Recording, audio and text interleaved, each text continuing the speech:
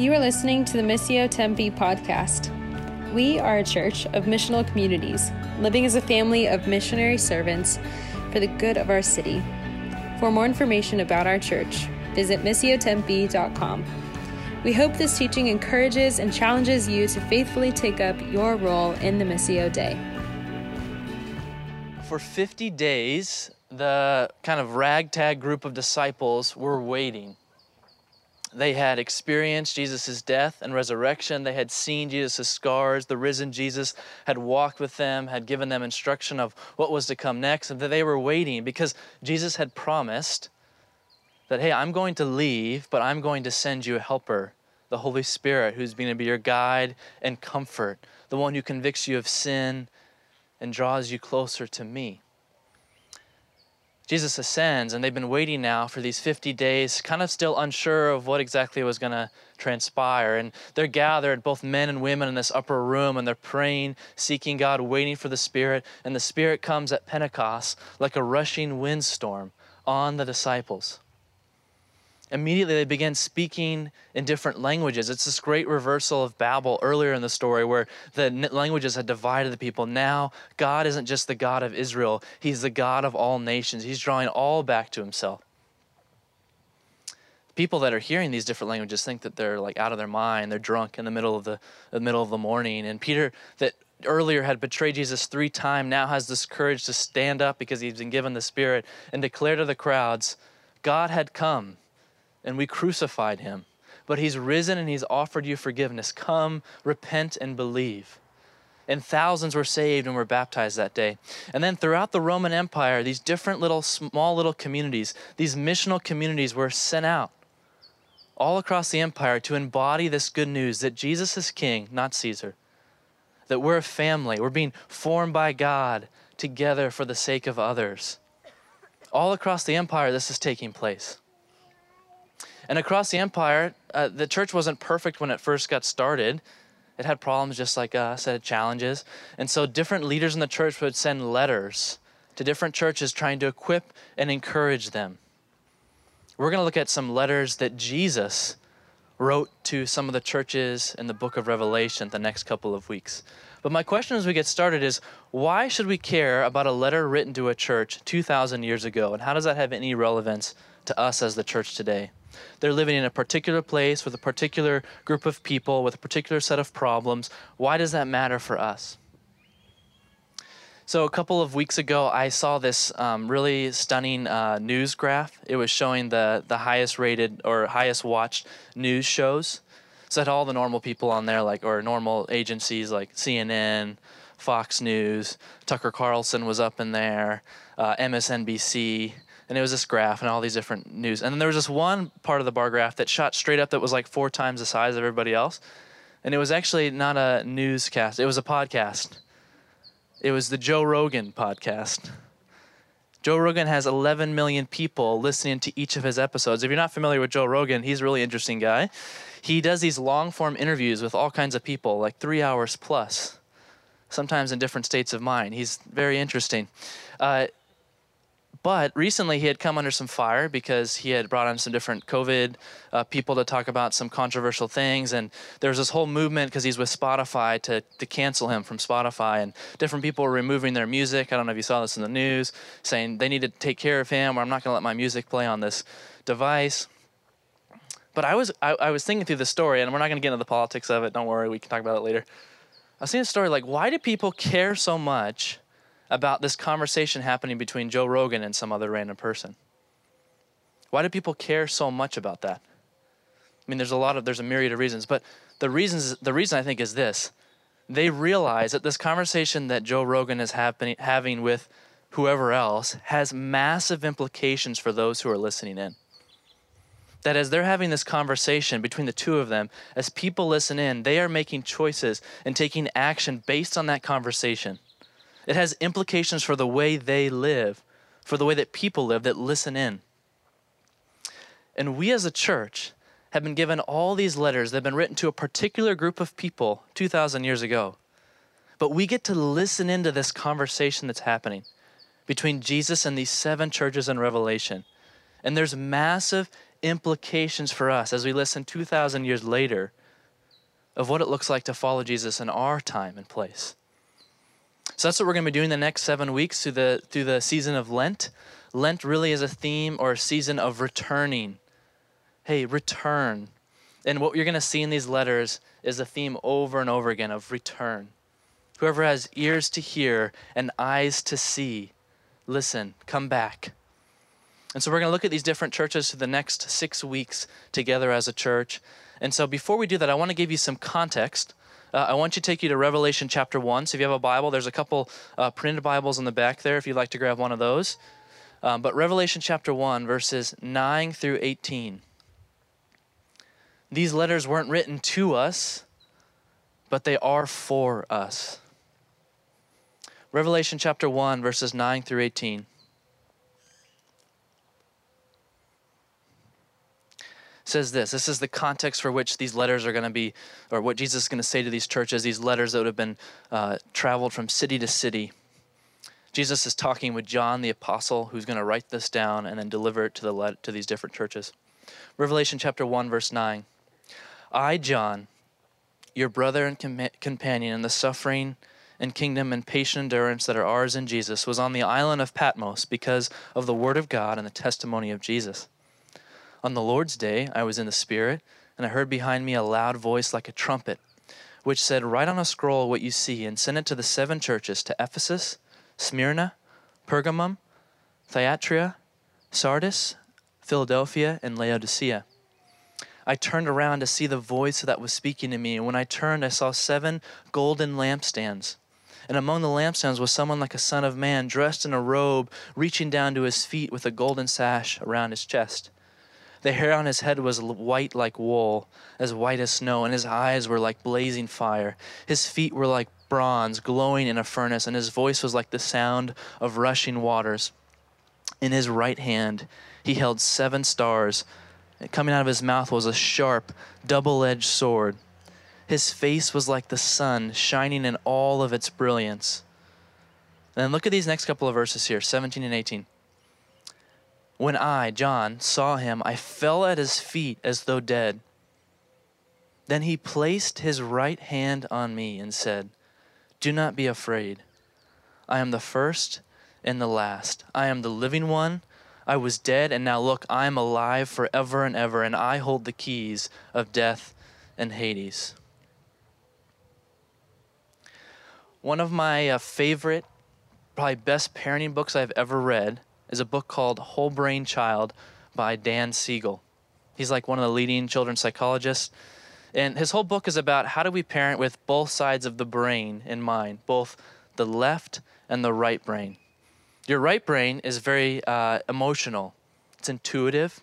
It reacts to the situations. It's maybe more driven by impulse. Your left brain is more logical. It reasons with a situation to make sense of what's happening. Left and right brain. How do we activate as a parent both sides of the brain? Now, my parenting strategy usually goes something like this. You see a behavior in one of your kids that you find not appropriate for the moment or time. And so you just begin to say over and over again, please stop. Please stop the behavior. Please stop, stop, stop. Please stop, stop. Enough. It's a really effective strategy. You guys should try that if you want to learn some good skills. Now, I live with a parenting wizard. I don't know if you guys know that. Keaton is amazing, and she does something more like this. A behavior has come up. Let me hold the child. Let me take some breaths with the child. Let me care for the child. Okay, now I'm going to logic and reason with the child.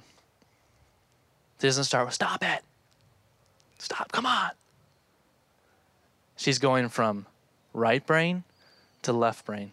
The parenting strategy that Siegel would say, like, you connect before you correct. You connect before you correct.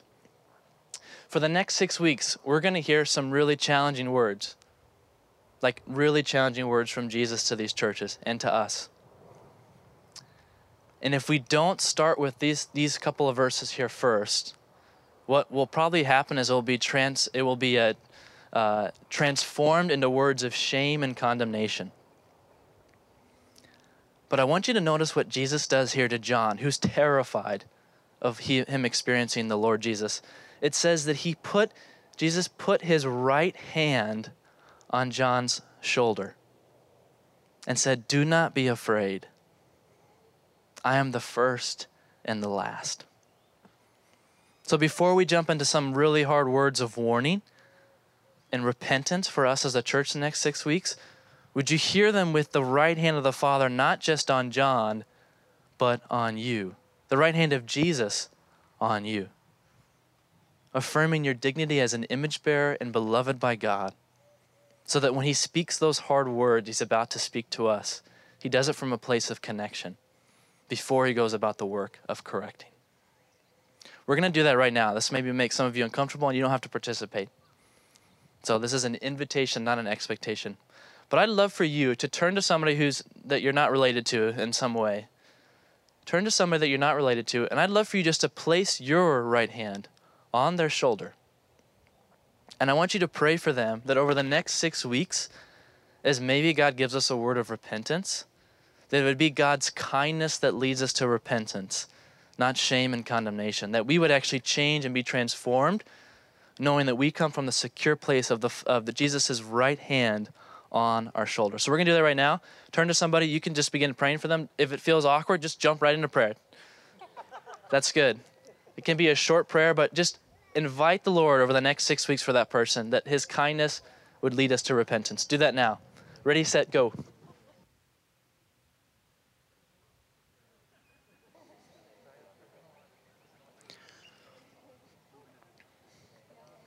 Lord Jesus, would you move in our midst? Would your right hand be upon us? As we hear from you, we return to you maybe in different ways over the next 6 weeks. In Jesus' name, amen. Amen. I want to just give one insight before we jump into the passage today that I think is really maybe important for us to hear. I've tried to set up today, as we look at these words of warning from Jesus, to not be words of condemnation or shame. And I hope that you hear that. One of the things that I've noticed, at least about our culture, or even maybe the people I spend time with, and even for myself, is we live in a culture that in many ways is allergic to conviction, because we quickly take conviction and transform it into a message of shame or condemnation and then dismiss it. Like, I hear this over and over again in my own heart and in others. They'll be maybe rightly convicted about something, but then it'll be quickly dismissed as like, that's just, Jesus wouldn't actually want me to step into that. That's just condemnation and shame. Dismiss. And then stay where they're at. Stay where I'm at. So just to be aware of that as we go through the next 6 weeks, as different things come up to the surface of our hearts and for the surface of our congregation, not all are words of condemnation or shame, but there's healthy conviction because we have God's kindness upon us. Henry Nouwen, the great spiritual sage, he would say, we are able to face our brokenness because it comes from a place of our original blessing, of our goodness, of divine image bearers. Therefore, we can face whatever might come to the surface. So hear that word as we jump into the passage. If you have the Bible in front of you, Revelation chapter 2, we're going to look at the first letter, which is to the church in Ephesus. Revelation chapter 2, it's just verses 1 through 7. We're going to read the first 3 verses, 1, 2, and 3. To get started here. The good news is of this letter, Jesus starts with most of these letters with a word of encouragement before he gives the word of warning or rebuke, which is nice to start any conversation with that way. Revelation chapter 2, verse 1. It says, to the angel of the church in Ephesus write, these are the words of him who holds the 7 stars in his right hand and walks among the 7 golden lampstands. Just pause right here for a second.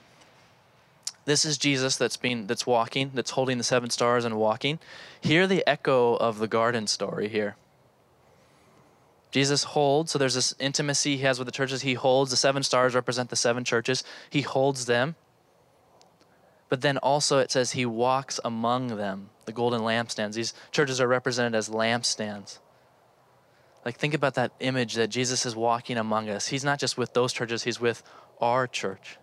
Verse 2, I know your deeds, your hard work, and your perseverance. I know that you cannot tolerate wicked people, that you have tested those who claim to be apostles but are not, and you have found them false.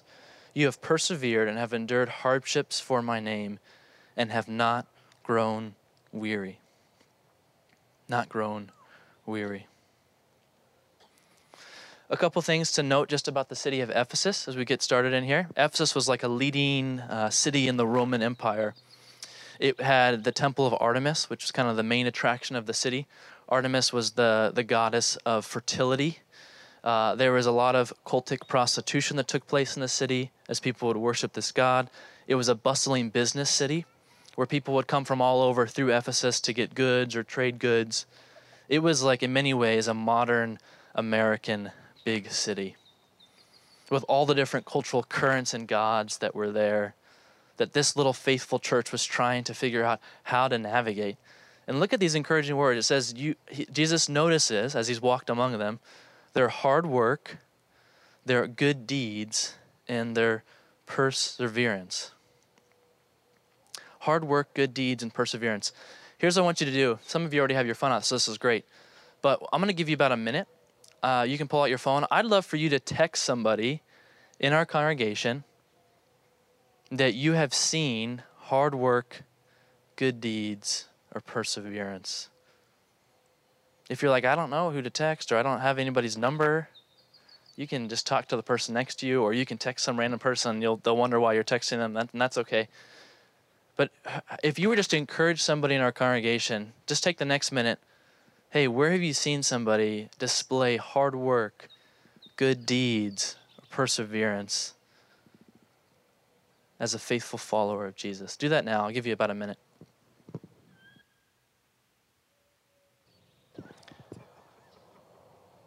Some of you are writing a really good narrative long text. That's nice for whoever is receiving that. You could in a voice memo. You can finish up your text now. You can say part 2 to come later. Start with the encouragement, then give the warning afterwards, right? That's what we're doing today. Hard work, perseverance, and good deeds.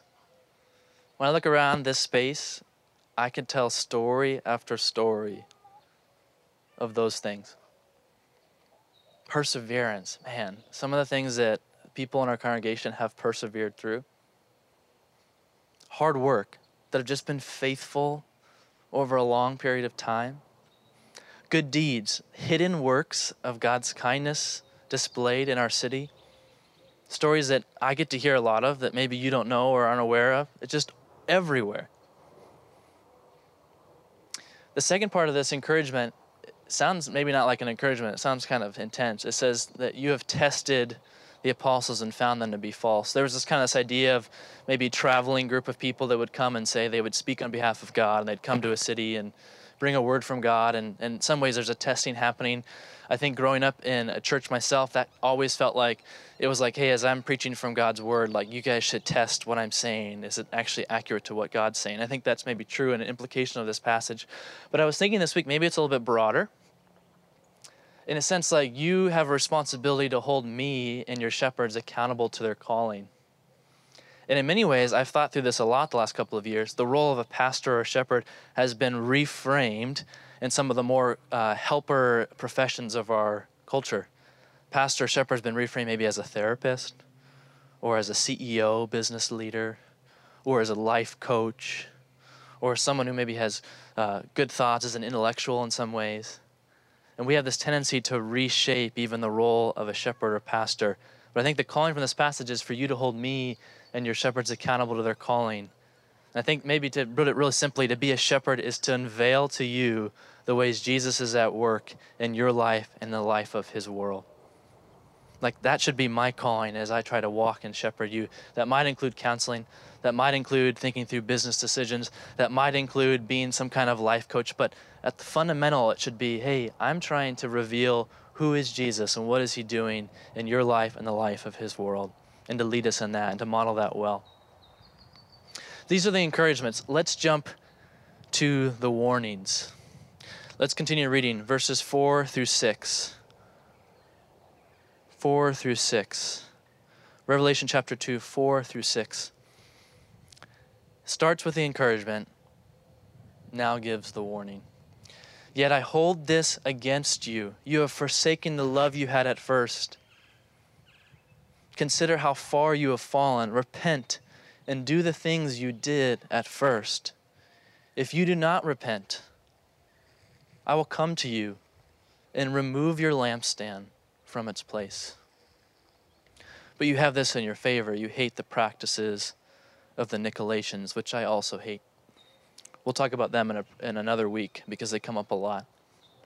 But this is the warning. You've forsaken the love you had at first. You're doing all the right things. You're persevering in all the right ways. You're doing all of the hard work necessary, but your heart has become sideways. You've forgotten your first love. That's the warning. Something with the motivation of your heart is off. There's a regular conversation Keaton and I have, usually in our kitchen, where I'm trying to talk through a situation where I'm maybe trying to coach or lead somebody or think through how to help somebody follow Jesus, and I can begin to get frustrated. Like, man, I wish that they would step more into this, or I wish that this wouldn't be so overwhelming and they'd be able to like just to grab this thing and take hold of it, or I wish there'd be more consistency, or whatever that thing is. And it becomes like it begins to bubble up in many ways, becomes like almost an irritating conversation we're having. And a couple of months ago, she just turned to me and said, you know what I've realized about you, which is always a great way to start a conversation. And it wasn't really nice. She's a very gentle corrector. But I was like, oh, here it comes. And she's not only like a wizard with parenting, but like is a prophet as far as can speak things like, oh, that's really true. I didn't see that for the last 5 months. You know what I realize about you? Is you have a really hard time with other people's neediness because you never allow yourself to be needy. It's like, oh, man. You have a really hard time with that. And what she's implying is like, it's preventing you from shepherding people well. What she did right there is she revealed my motivations of the decisions I was making. And here's the true thing of this passage. Motivations reveal your master. They reveal what is your master, what is your God, the thing that's driving you. We use these 4 heart idols of comfort, control, success, and approval. And often those are our masters. Those are our motivations. And the decisions we're making, our hard work, our perseverance, our good deeds are actually being motivated by those masters, not by the love of God who lavishly loves us and then extends that love through us to others. Motivations reveal our masters. And the call here to start our whole series of Lent is, what does repentance look like? Where does it look like to unveil, to reveal? What are those motivations underneath? That you've forgotten your first love. Your heart in some ways is sideways, and God is calling you back. In that moment, Keaton revealed for me, hey, you have the thing that drives you is control. Like you're wanting to control outcomes and situations. You're not actually being driven by love of neighbor. Or maybe success. If people would just do the things that I think they should do, then I'd maybe be a more successful pastor or leader or friend. The motivations reveal what masters us, what gods we worship. What could that be for you? To get underneath the hood of your heart and maybe doing all the right things outwardly, but your heart is sideways. It's resentful, it's bitter, it's frustrated, it's defeated. Like, what's underneath there that Jesus right now is inviting you to return to your first love?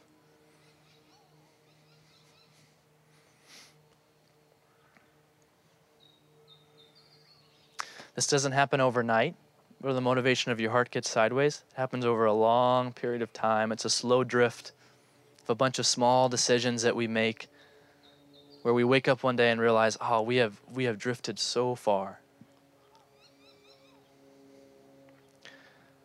We've drifted so far. The call right now is to return, to repent. What's actually motivating me And is it the lavish love of God that's been poured out in us in Christ Jesus and then extended through us so that our good deeds, our hard work, and our perseverance is motivated by those things underneath, not by comfort, control, success, or approval?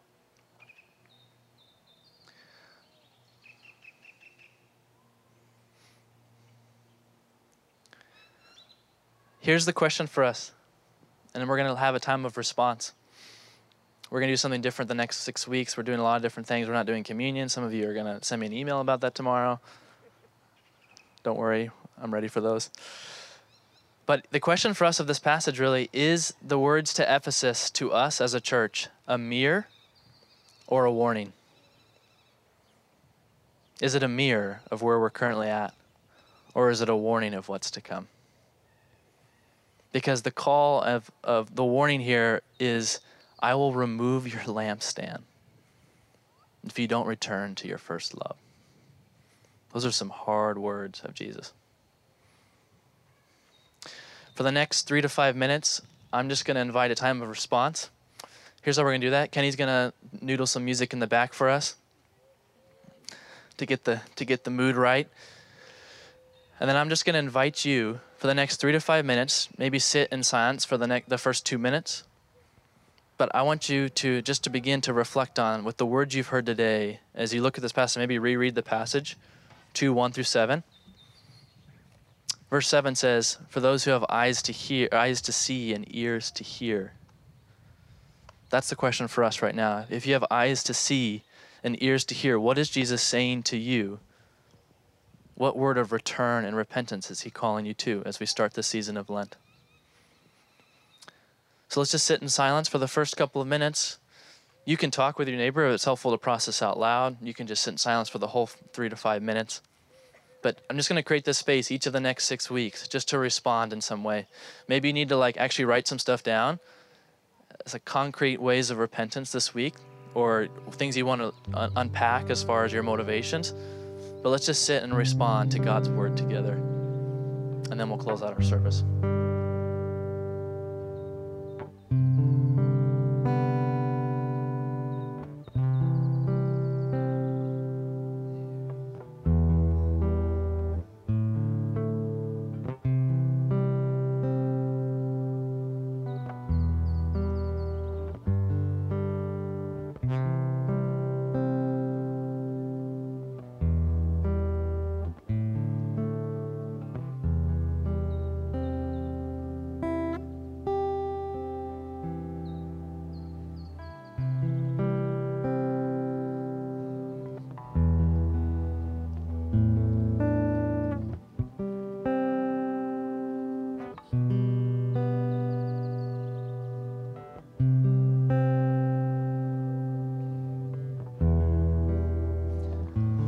It's God's kindness that leads us to repentance.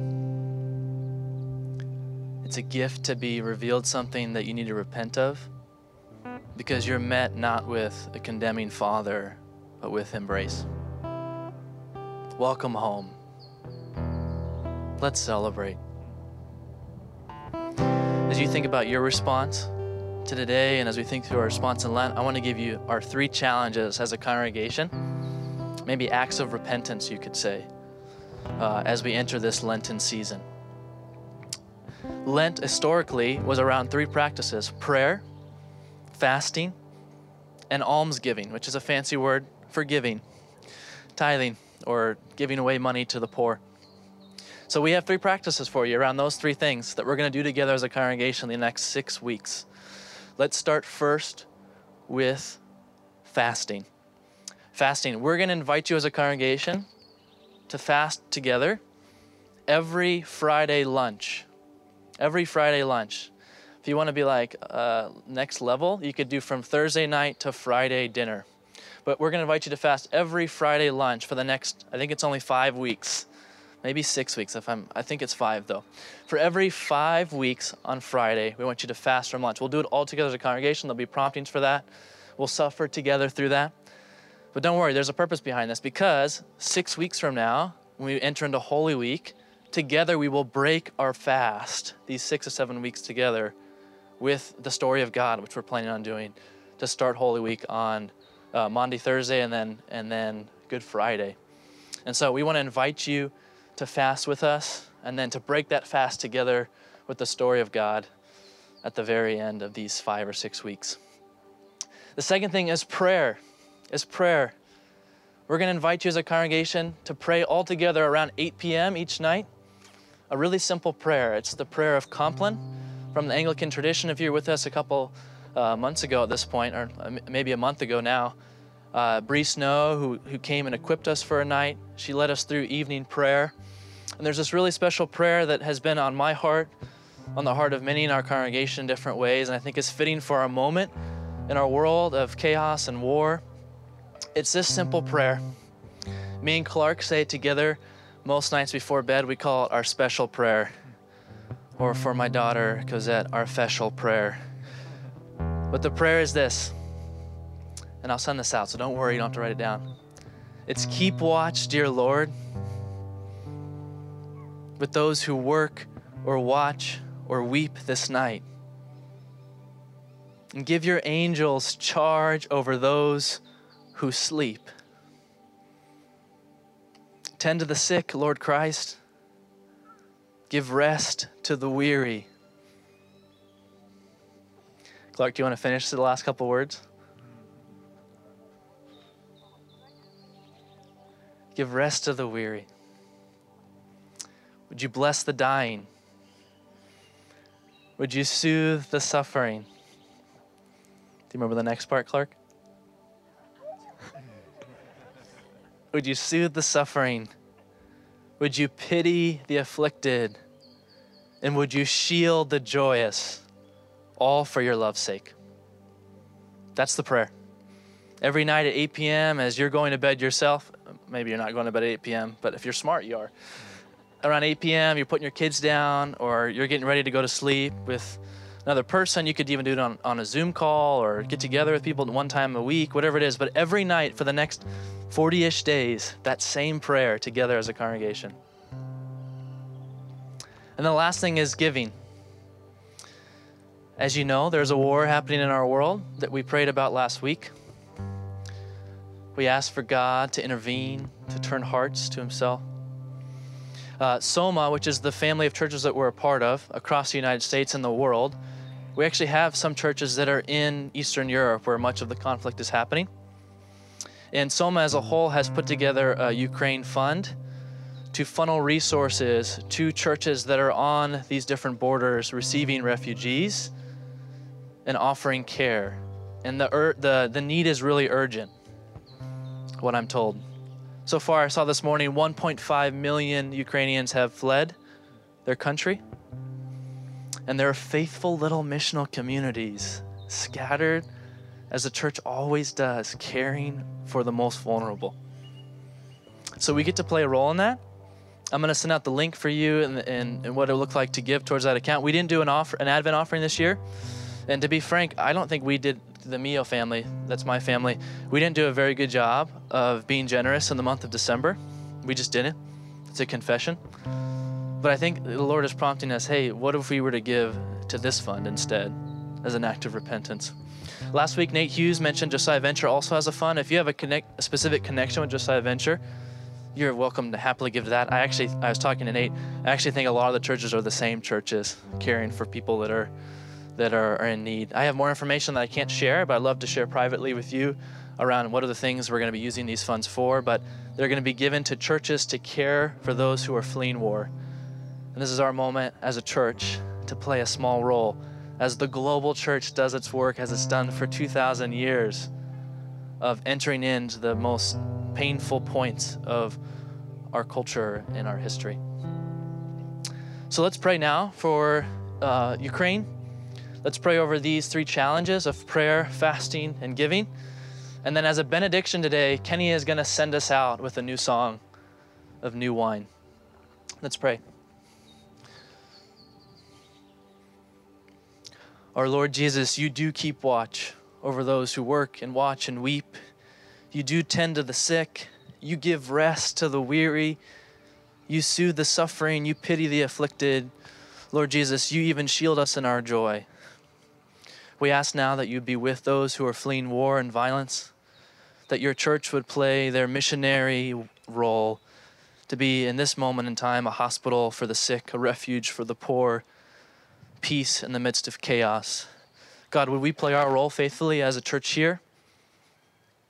Whether that's financially or in prayer.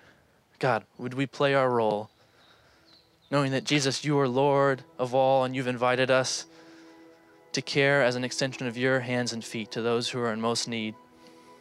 Would we step into that as an act of repentance, of return to you? Would we fast together and would we pray together so that we might be formed and shaped in your story, and so the world might get a taste, God, just a taste of what you're like and the banquet that is to come. As we sing this song, we're sent out this Lenten season to start. Would you mold and shape our hearts that really, truly new wine would come forth and a new work of your Spirit would happen in our midst. And in Jesus' name, amen.